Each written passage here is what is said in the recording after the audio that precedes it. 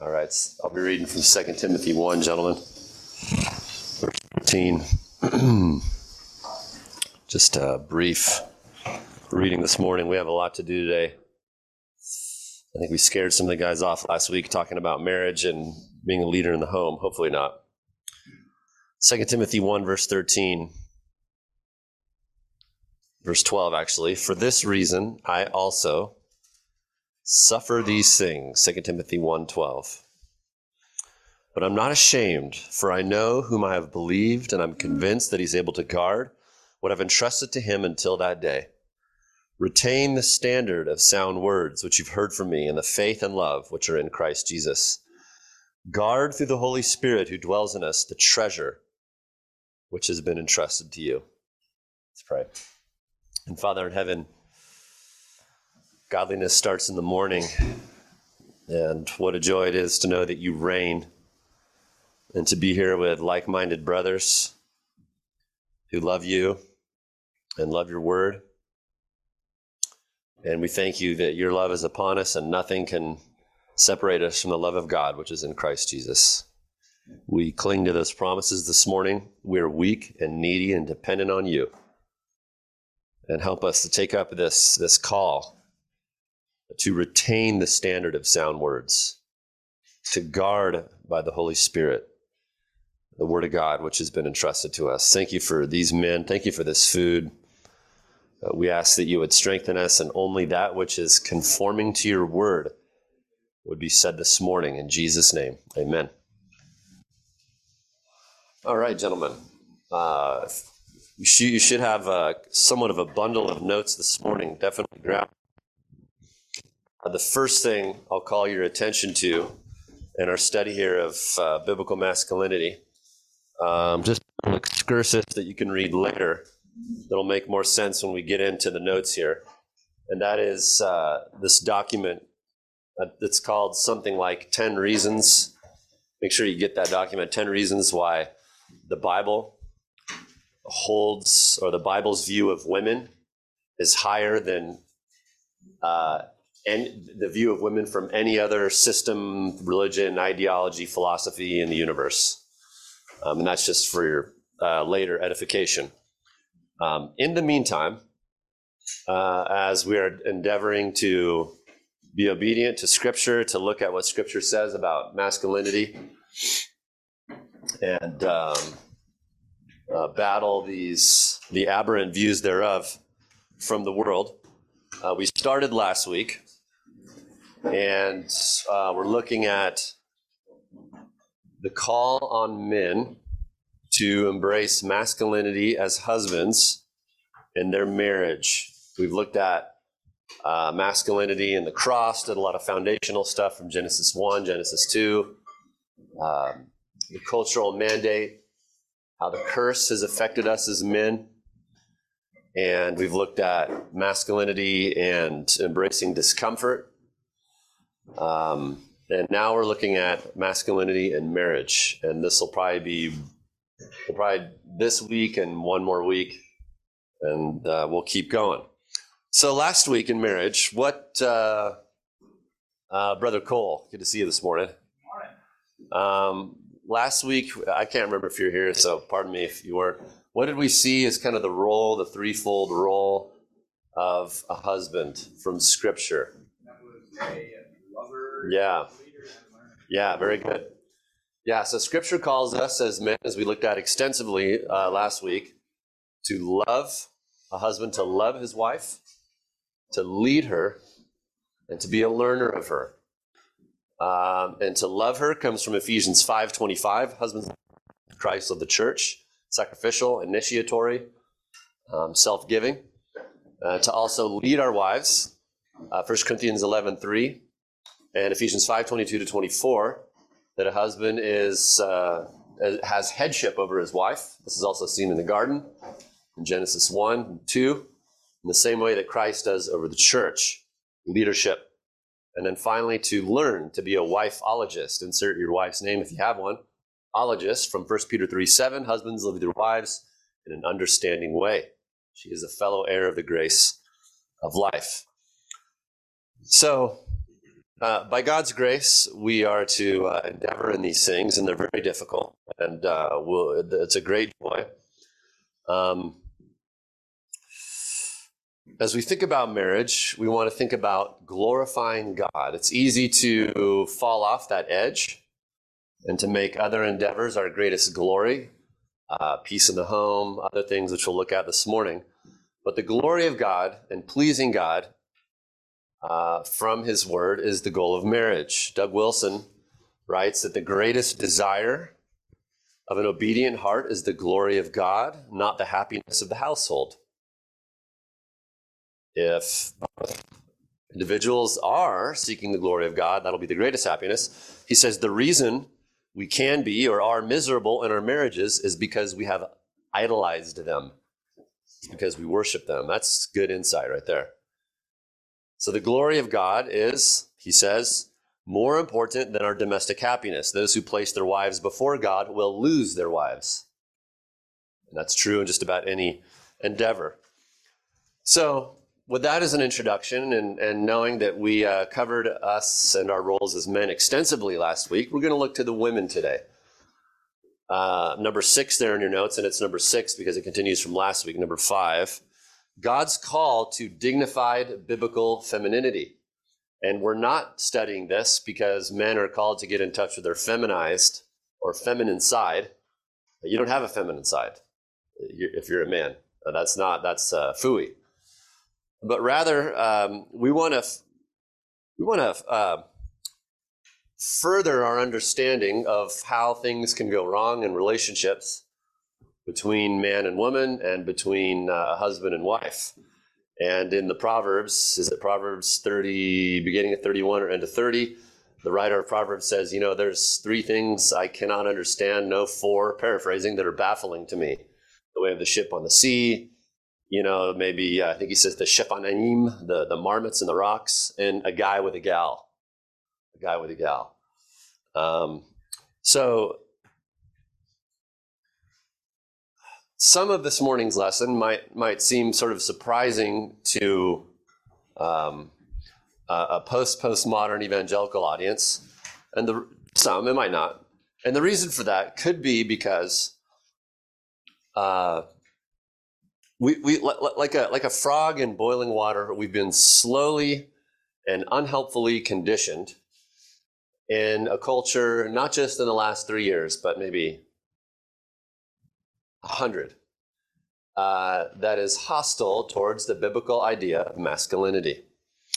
And things like critical theory and standpoint epistemology have slowly conditioned us, I'd say maybe especially since the 60s, that the middle class, straight white male, upper middle class, and even above that white male, is the villain of society. And he's guilty until proven innocent. And so as we looked at our role as men and current or future husbands last week, and endeavoring to understand what has gone wrong in marriage and society, we also want to look at that from a feminine side. What's happened there? We know that ladies are, as we set out here, are made in the image of God, just like men, and they are utterly equal in value and worth. That's without question. Again, see that document on 10 Reasons. John Angel James wrote in the 18th century, Christianity, in your notes there, has been the restorer of woman's plundered rights and has furnished the brightest jewels in her present crown of honor. Her previous degradation accounts in part, at least, for the instability of early civilization. It's impossible for society to be permanently elevated where woman is debased and servile. Wherever females are regarded as inferior beings, society continues within itself the elements of dissolution and the obstruction of all solid improvement. It's impossible that institutions and usages which oppose and stifle the instincts of our nature and violate the revealed law of God can be crowned with ultimate success. Wherever Christianity is understood and felt, woman is free. And we say that unapologetically. And that is 10,000% true. It's feminism, whether paleofeminism from like the Cretan culture the Cretan culture or Ephesian culture or modern day culture that is suppressive and oppressive to women. It's not the hetero white middle class male that's the villain oppressor of society, which is what critical race theory teaches. It's Satan and views that deviate from Scripture. The gospel, John James goes on to write, like a kind angel opens her prison doors and bids her walk abroad and enjoy the sunlight of reason and breathe the invigoration air of intellectual freedom. So easing on into this, I want to look briefly, revisit from the New Testament so we can kind of calibrate our minds what Scripture says to and about women. Okay?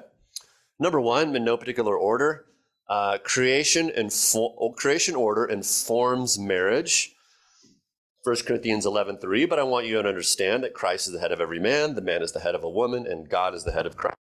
So as soon as you start attacking and try to rearrange that, you automatically are order of the Trinity. Okay? If you try to flip that around and, well, she's the boss of the home. And I just wish men would never say that. I wish we would bury that saying, because that has flipped the good design that our blessed God has put into creation, and is representative of himself in the triune God, which you see in 11:3.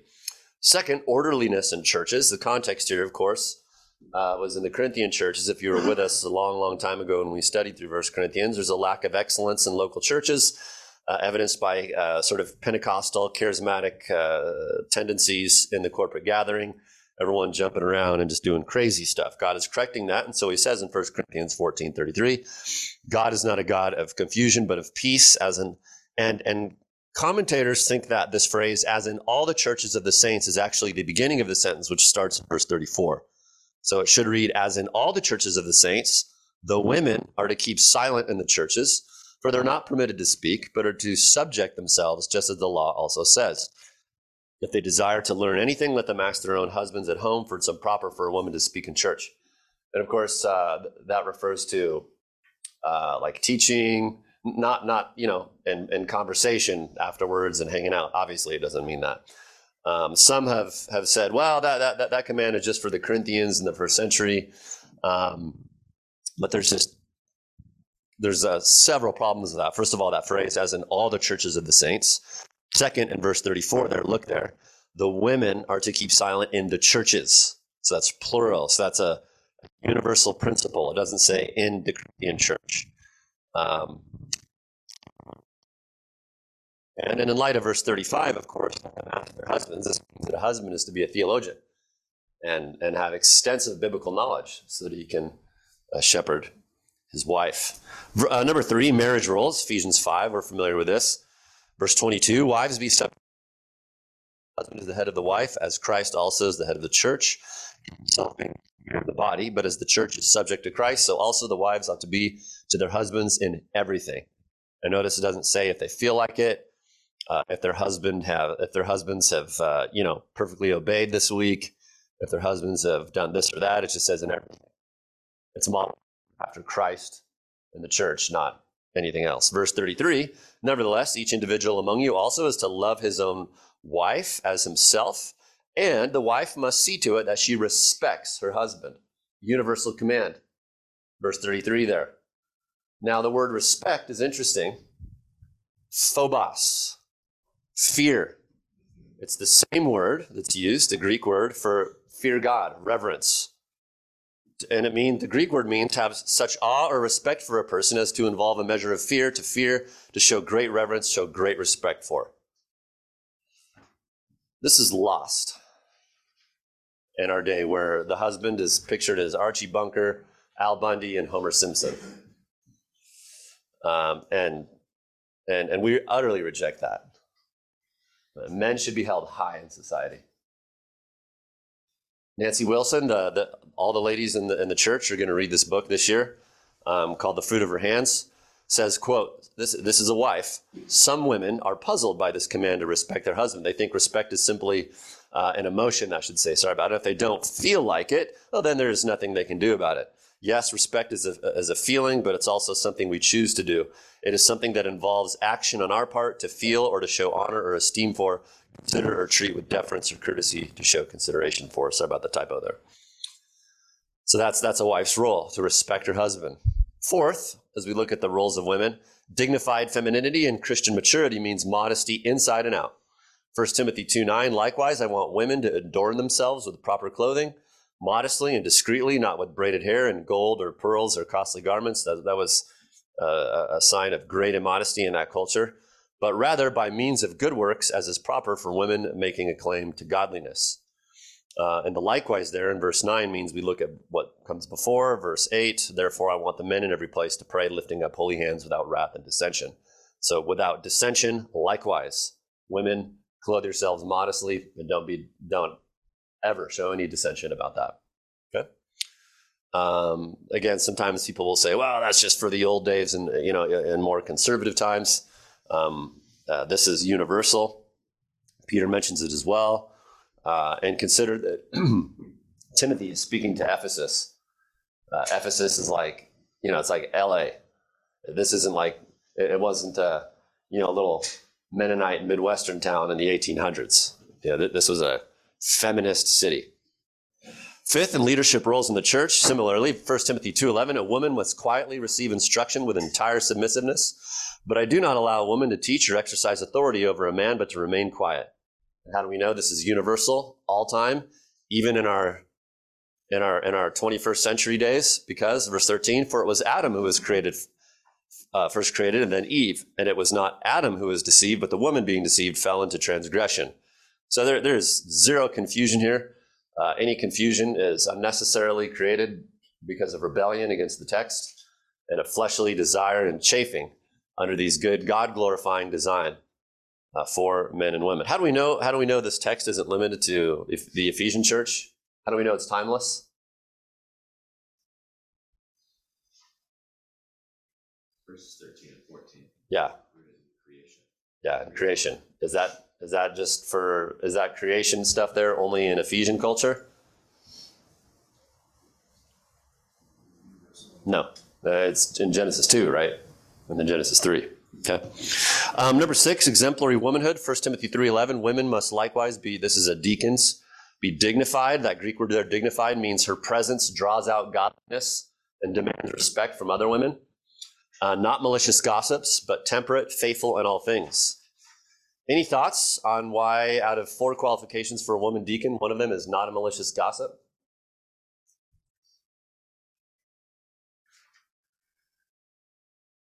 Go ahead, say it. Do with self-control. Okay, why else? It's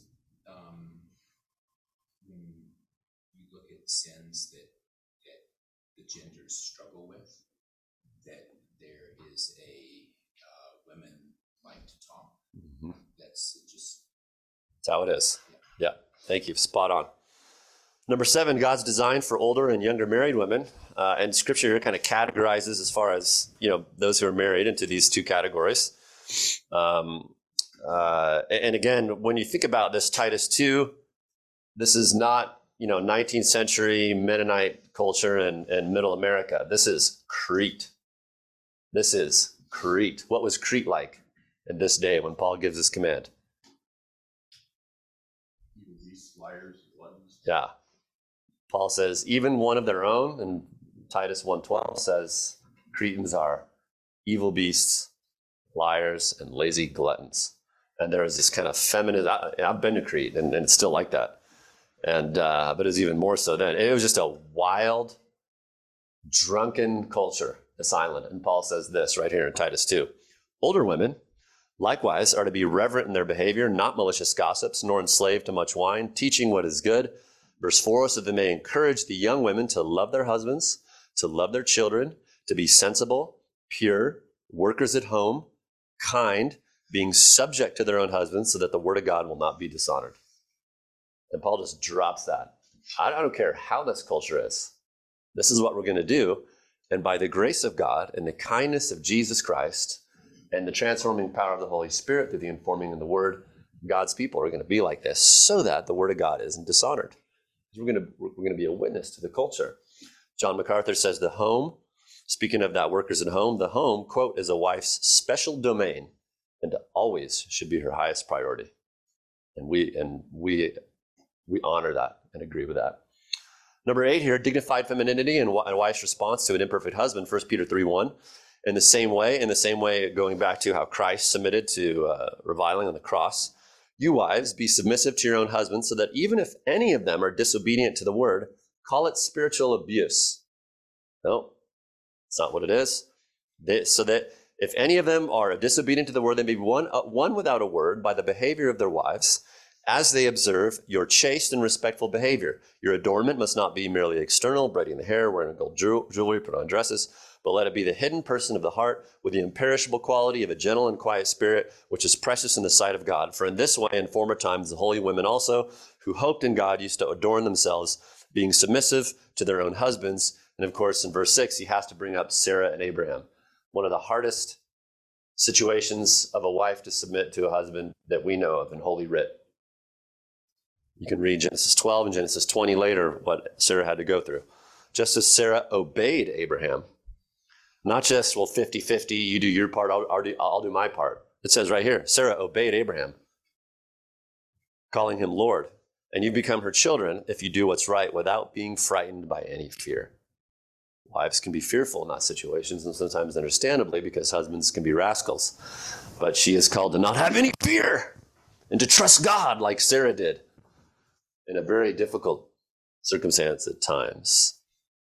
Okay? If these verses cause, individuals to kind of cringe a little bit and say, well, that's just outdated, we understand they're being informed by the world, the flesh, the devil, and not God and the Holy Spirit and his word. Okay? So let's talk about letter C, the curse and femininity. Genesis 3:16. We need to look at this so we understand some of the source of our problems. Men sin just as much.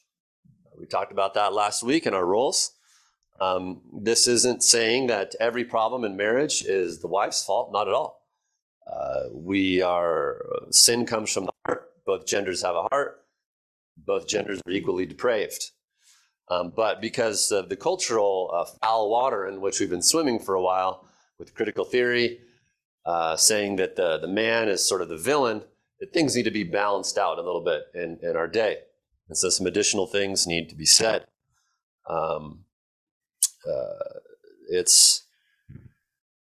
If there's an accusation, typically in a marriage, again, usually what happens is the woman is considered innocent until proven guilty, and the man is considered guilty until proven innocent. That's typically how a lot of counseling situations proceed. And based on the information of the word and depravity, that's a false way to go. And if you go and listen to in more mainstream evangelicalism, Mother's Day sermons, it's the allotted time of 29 minutes of just exalting women, which is good. But if you were to listen to that same church's Father's Day sermon, it would just be bashing the men and just trashing them. This is a very common thing, and it's imbalanced biblically. So Genesis 3:16 tells us, to the woman he said, I'll greatly multiply your pain, and the Hebrew word is and childbirth. In pain you'll bring forth children, yet your desire will be for your husband, and he will rule over you. So there's a question of, in the context of the curse, what does that word desire mean? How is it that her desire is for her husband when the context here is a curse, a bad thing? Some have said, well, that desire means she's really going to have great desires to love and serve and submit and romantic desires for her husband. Does that fit the context of a curse? No, right? Hermeneutics. Context. Okay. So the curse is something that is bad that's happened, where our spiritual moral DNA is corrupted. And so commentators over the years and God's people have observed that that there's the exact same word that's used for desire in Genesis 3:16 is also in Genesis 4:7, which is in your notes.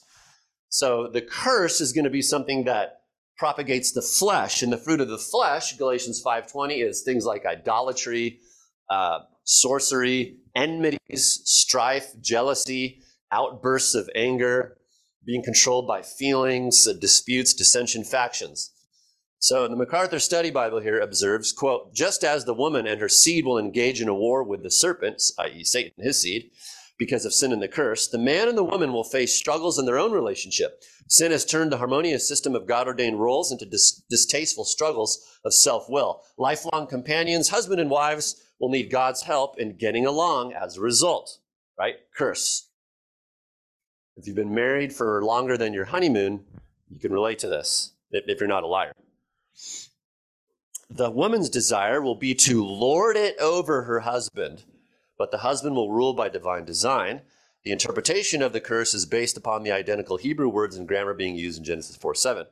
Similarly, Derek Kidner observes in his excellent commentary on Genesis, to love and to cherish becomes to desire and dominate.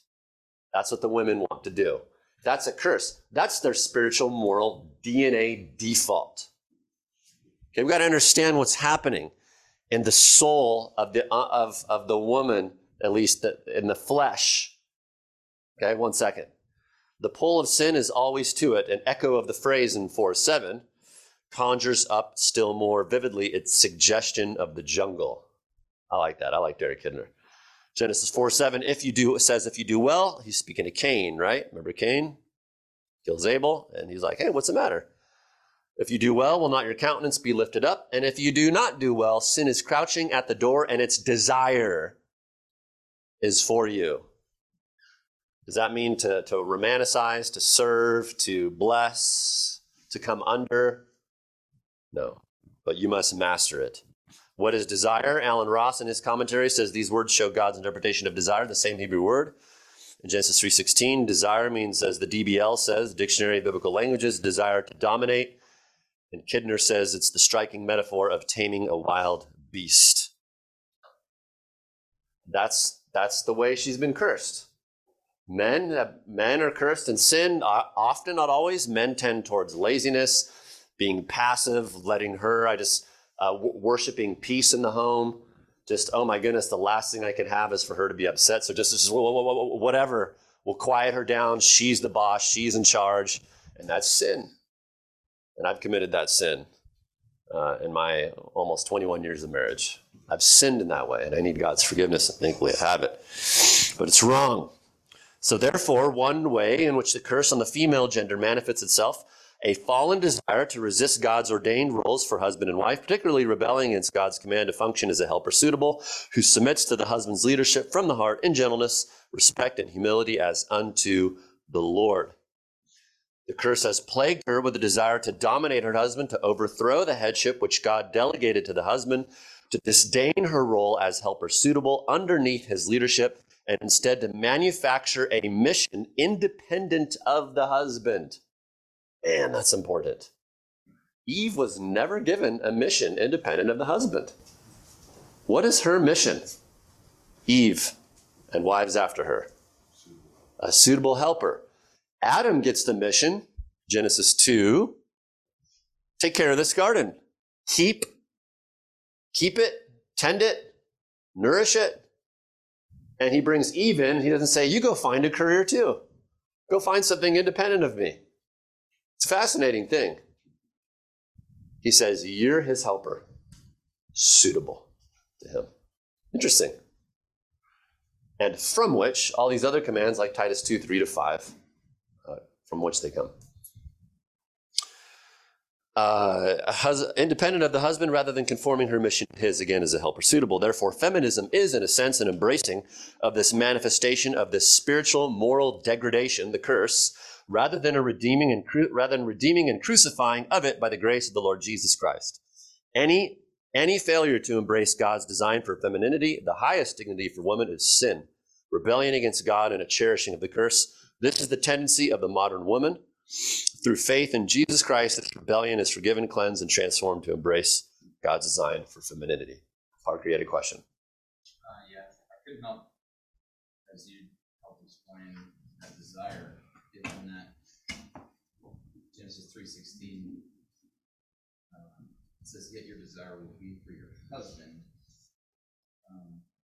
instead of the Lord." I mean, is that what that means? It could. I've never heard that. I've never heard that interpretation of that before.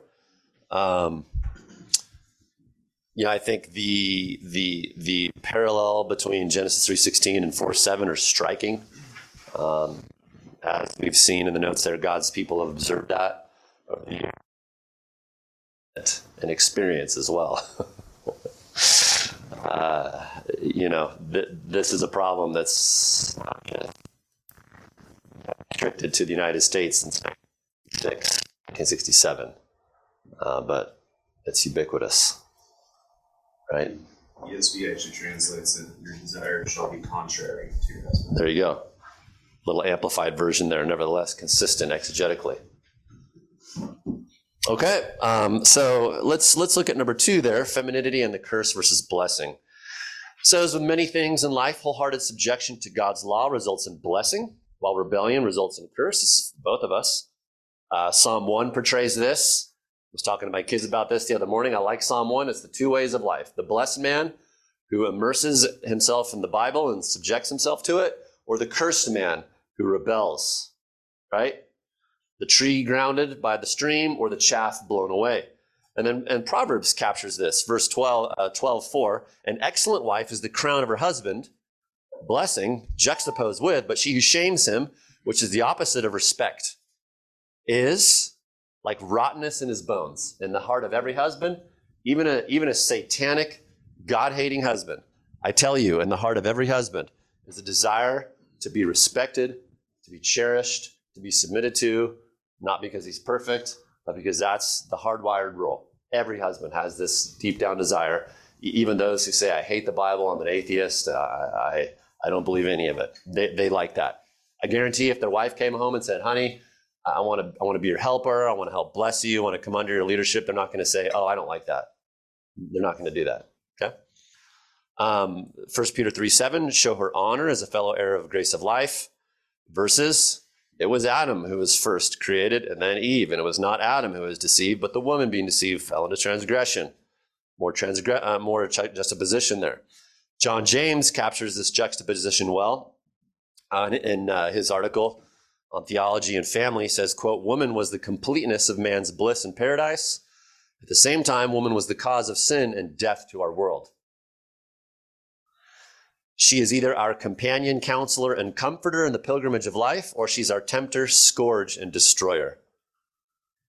And you can see this also in Proverbs 7. The whole chapter is devoted to that woman.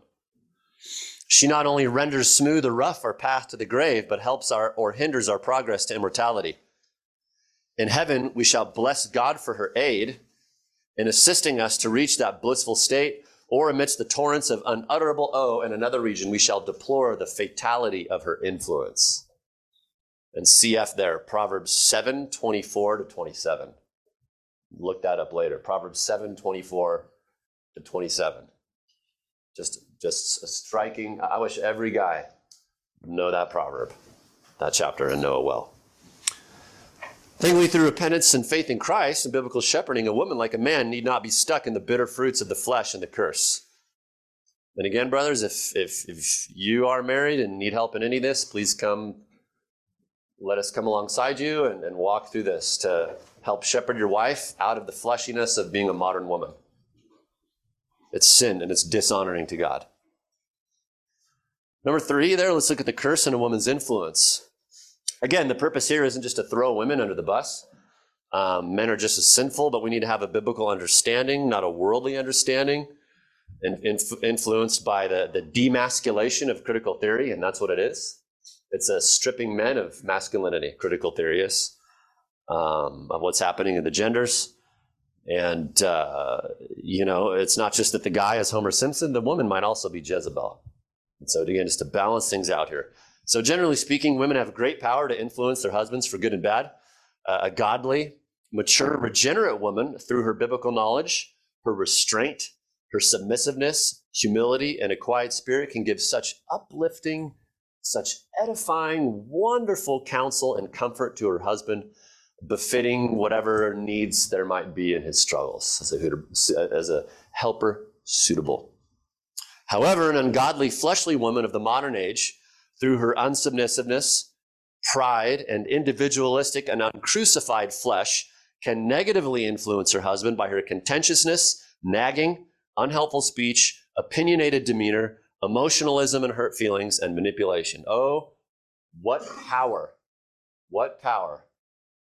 our wives have to harmfully influence us with these and other tools.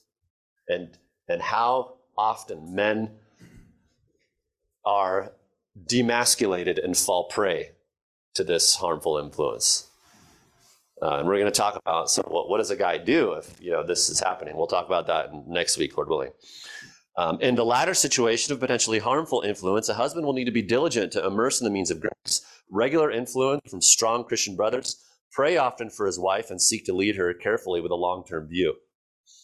Harmful influence, a couple examples, Abraham and Sarah. And again, please don't say, oh, Erica's saying it's all the woman's fault. Please don't say that. You guys know me better than that.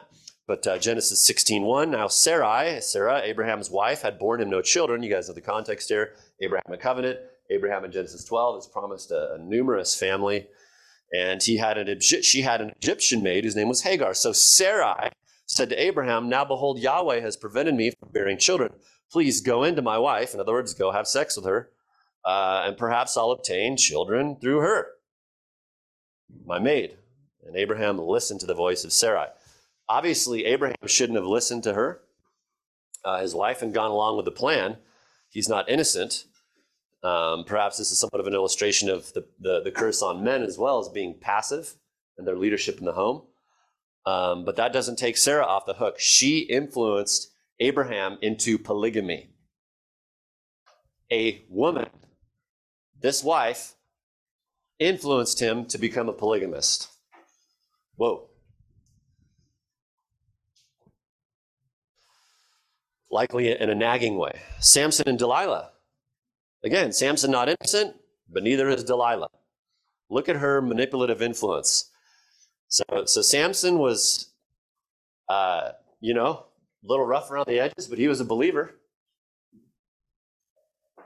Hebrews 11, he's there, right, in the hall of faith. Delilah, says to him, how can you say I love you? You see that manipulation there. When your heart is not with me, you've deceived me these 3 times. She's trying to kill him and hand him over to the Philistines. Nice gal, huh? You've deceived me these 3 times and not told me where your great strength is. It came about when she pressed him daily, notice the words, with her words and urged him that his soul was annoyed to death. The Bible said it. He's annoyed to death. This is the contentious, nagging woman. And finally, he's like, okay. And where does Samson go? How does he end up? Blinded. Tortured. Ahab and Jezebel, 1 Kings 21. You remember the story. Ahab says, oh, that dude Naboth has a nice vineyard by my castle. I want that vineyard. He goes to Naboth and says, give that to me. And Naboth is like, I'm not going to give that to you, a wicked king. I don't want my righteous father's land in your name. And so Ahab goes home and he's depressed. And Jezebel says, what's your problem? He says, well, Naboth wouldn't give me his vineyard. She says, whatever. So she concocts a plan she hires dudes to lie about him, and then he's killed. And notice what it says in verse 25, 1 Kings 21:25. Surely there was no one who sold himself to do what is evil in the sight of Yahweh like Ahab, whom Jezebel his wife incited. It's not just him. This is a nagging, wicked, manipulative, evil wife.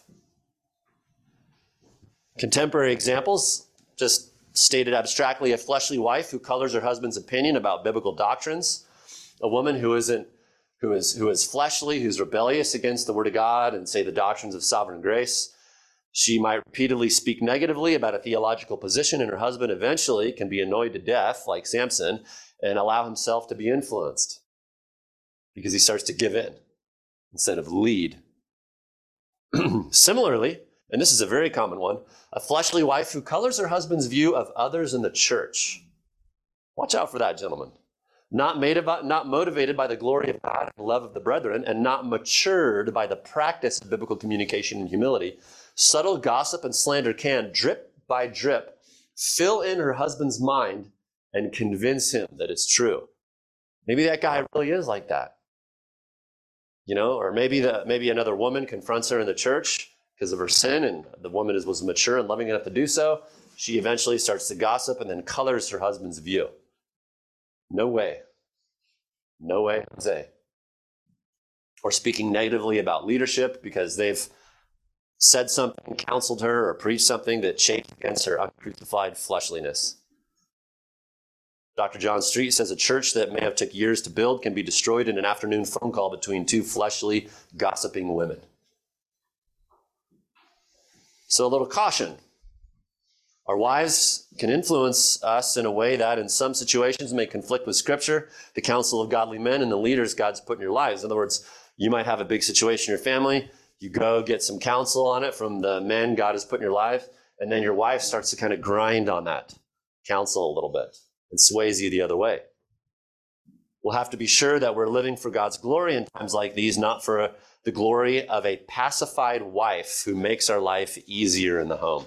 That's probably one of the top 3 idols in the home that men tend towards. A pacified wife. What does that mean, a pacified wife? Yep, just as long as she just shuts up and doesn't bug me. Yeah. Well, just let her make all the decisions. Let her be the boss. No, that's sin, gentlemen. That's flipped. That's flipped God's design, and it also is an affront to the triune God and the way things are described in 1 Corinthians 11:3. So, what do we do if this is our situation? Well, we'll talk about that.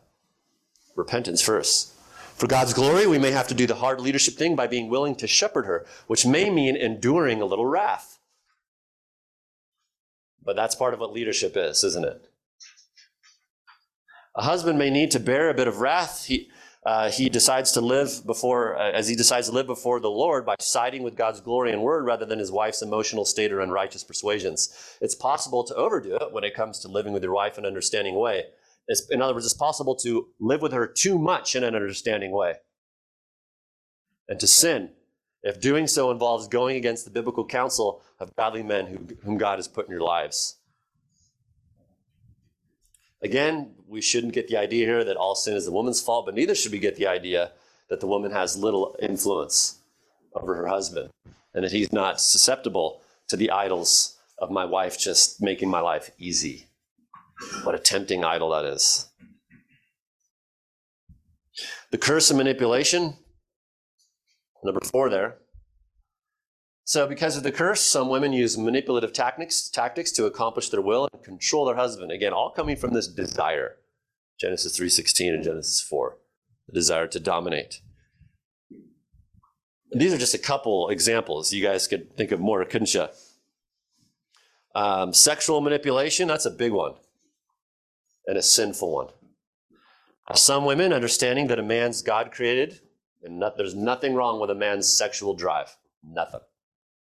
God made it for his glory. That it can be strong, and she can use sex as a tool for leverage. What an evil thing that is to do. A sinning wife may threaten to withhold sexual intimacy if her husband does not cater to her desires. For example, I'm not going to be intimate with you if you don't whatever. Unrighteousness. A wife who does this is sinning against God and her husband, and she must repent. Sexual intimacy in marriage is not given by God to be used as a devious bribe to hold someone prisoner to a sinful, self-exalting, self-centered, proud desire. Some critical theory influenced tendencies in evangelicalism now assert that if a husband suggests intimacy with his wife when she doesn't feel like it, that he's tending towards emotionally or spiritually abusing her. This is a movement, even in reform circles. It's nuts. This is not true. Any such idea is ironically manipulative and an abuse of Scripture. Regardless of the biblical command, we often must obey when we don't feel like it. Luke 9:23, if anyone wants to come after me, let him deny himself, take up his cross, and follow me. Further, Scripture teaches that the wife's body belongs to her husband. and the husband's body to his wife. It's not how it works. Emotional manipulation is another one that's big with wives. Some may use their hurt feelings to leverage their will. This is a big one, causing a stir, unnecessary crying, getting animated, using hurt feelings. Hurt feelings is one of the biggest misnomers. It's often sin. It's a failure to love, 1 Corinthians 13:5, because love is not provoked and love does not take into account a wrong suffered. But wives can use this. Excessive emotionalism may be employed when a husband seeks to shepherd his wife.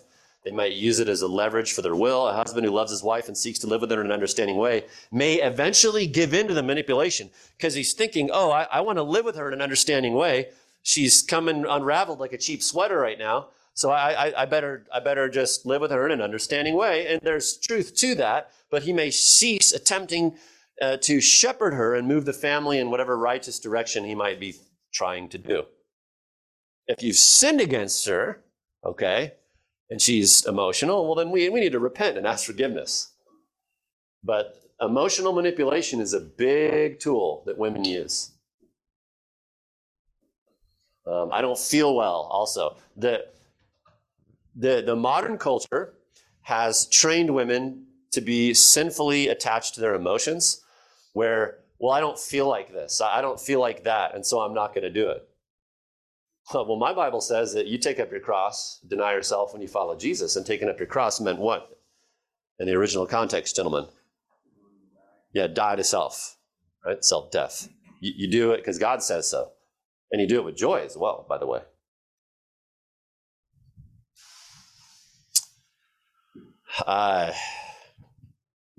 Even if the husband has been disobedient to the word, 1 Peter 3 says, I'll accuse him of emotional abuse. No, it says, win him over without a word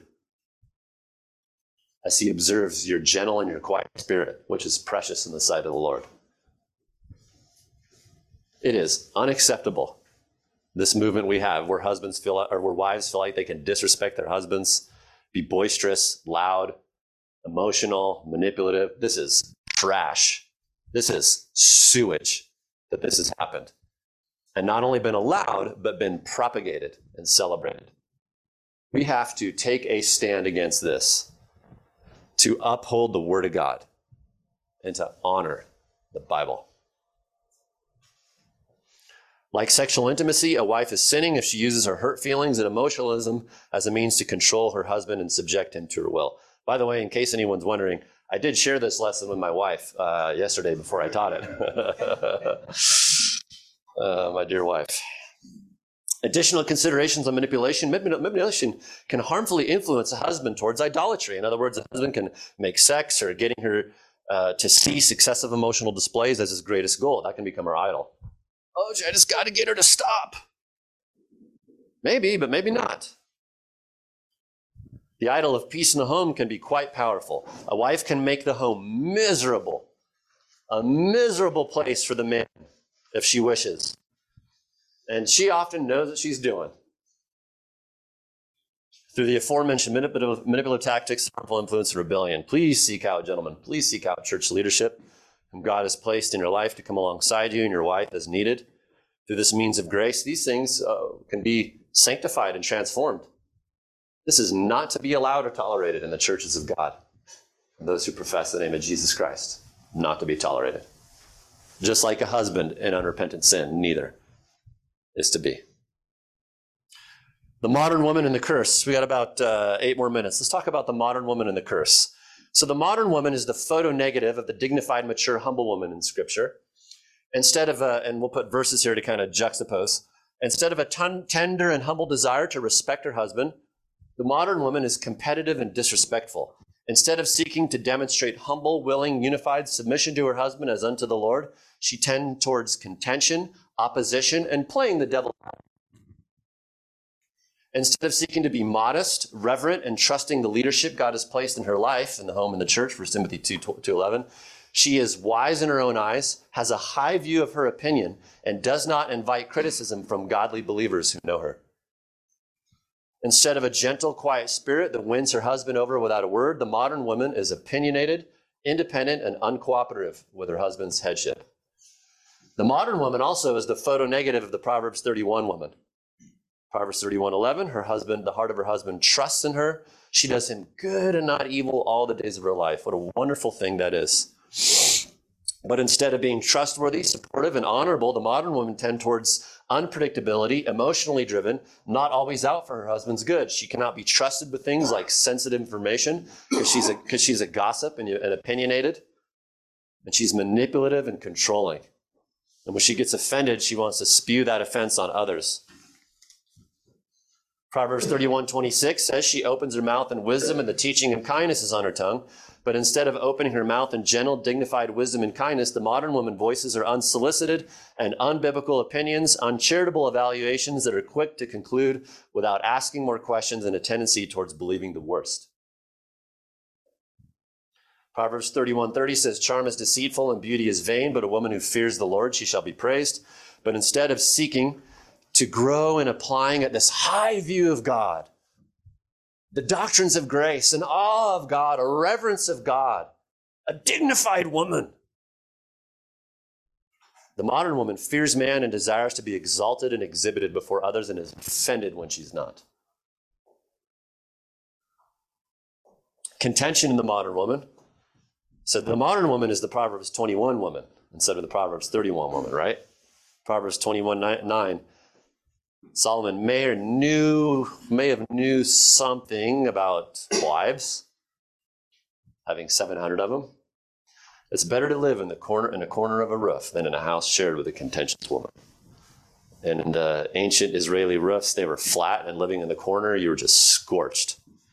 Better that than a contentious woman.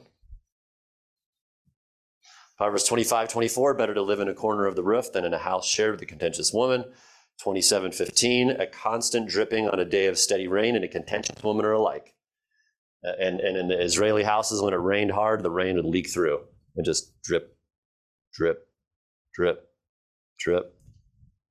He who would restrain her restrains the wind and grasps oil with his right hand. Have you ever tried to hold oil? Not happening. Neither can you with a contentious modern woman. One definition then, the modern woman tends to be the woman who does not fight the curse of the fall, who typically lives in the flow of the flesh instead of against it, rejects God's design for dignified biblical femininity as taught in Scripture, who rejects it and embraces a degraded version of femininity. So just a brief conclusion here. Though the modern woman desires something of a biblical man, if you would press most women, they would want a biblical man, a guy who loves them unconditionally, wants to provide for them, live with them in an understanding way, lead them. Even a vile woman wants that most. The problem is, because they won't become the biblical woman, they're going to have a lot of problems here. They betray their desire by refusing to become a biblical woman. The modern woman may suppose that she has evolved out of virtues like, these archaic, ancient, oppressive things like submission, keeping home, respecting her husband, restraint on opinions, refusal to gossip, and giving herself to loving her husband and her children. However, a refusal to embrace God's biblical dignities of femininity is a step down. Any deviation from the biblical principles and commands of womanhood is always a step down, never up. It's always a regression, not a progression. Always. So, gentlemen, as we conclude here, if you were to take 100 men off the street of any city, New York, Bangkok, Paris, Chiang Mai, whatever it might be, and you were to ask them and press them honestly and say, and say they've been married for more than 6 months, 4 months. And you sit them down and ask them, would you rather have the modern woman or the biblical woman? Which would you rather have? All unbelievers. I tell you, probably 97 of them would want the biblical woman. I mean, if you were to lay this out for a guy and say, would you want a woman who is cooperative with you, who is not combative towards you, who wants to be your helper, suitable, who isn't opinionated, who wants to come under your worldview, your view of God, your view of truth and righteousness. She wants to support you, cherish you, not sexually manipulative, not emotionally manipulative, sees her body as yours sexually, doesn't withhold intimacy, wants to make the home a joy, a warm, comforting place. I doubt many guys would say, oh, that sounds terrible to me. I would hate that. Get that away from me. No one would say that. So it's the biblical woman whom God has designed to be the great blessing in a man's life and to glorify God.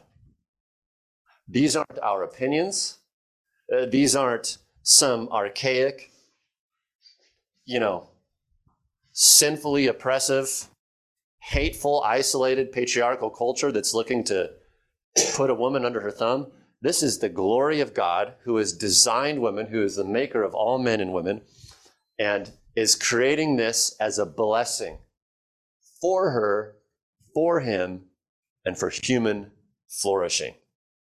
And so we must stand against, in love, in gentleness, but in truth and courage, we must stand against these ancient and new ideas, whatever, critical theory, other ideas that this is oppressive, that the man is always the villain. We reject that. She is cursed just as much as the man.